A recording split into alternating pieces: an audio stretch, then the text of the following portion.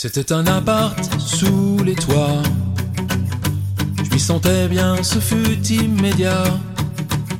Je me disais, je prends la vie comme elle vient, dans ce vieux quartier parisien, chez moi.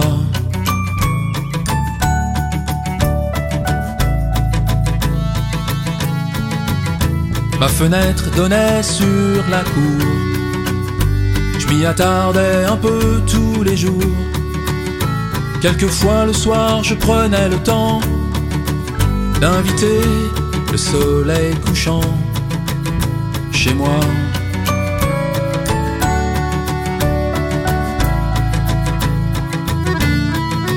À Belleville, rue Ramponeau, tout là-haut, le soir je grattais tranquille sur mon banjo. Mon vélo dormait sur le palier, malgré les petits mots dans l'escalier. Heureusement, ma voisine préférée me souriait toujours au rez-de-chaussée, plus bas.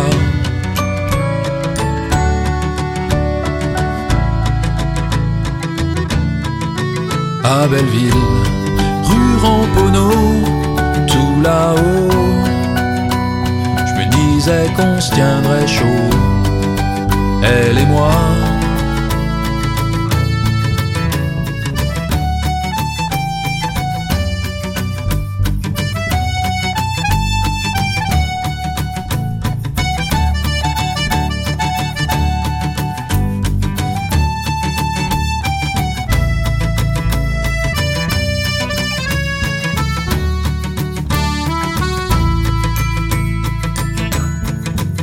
C'était le temps des intermittents, des musiciens un peu étudiants, des amis comédiennes à mi-temps.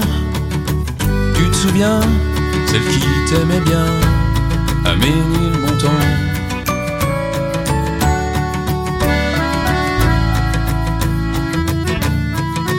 À Belleville, rue Ramponeau, tout là-haut, le soir je grattais tranquille sur mon banjo. À Belleville, rue Ramponeau, tout là-haut, je me disais qu'on se tiendrait chaud, elle et moi.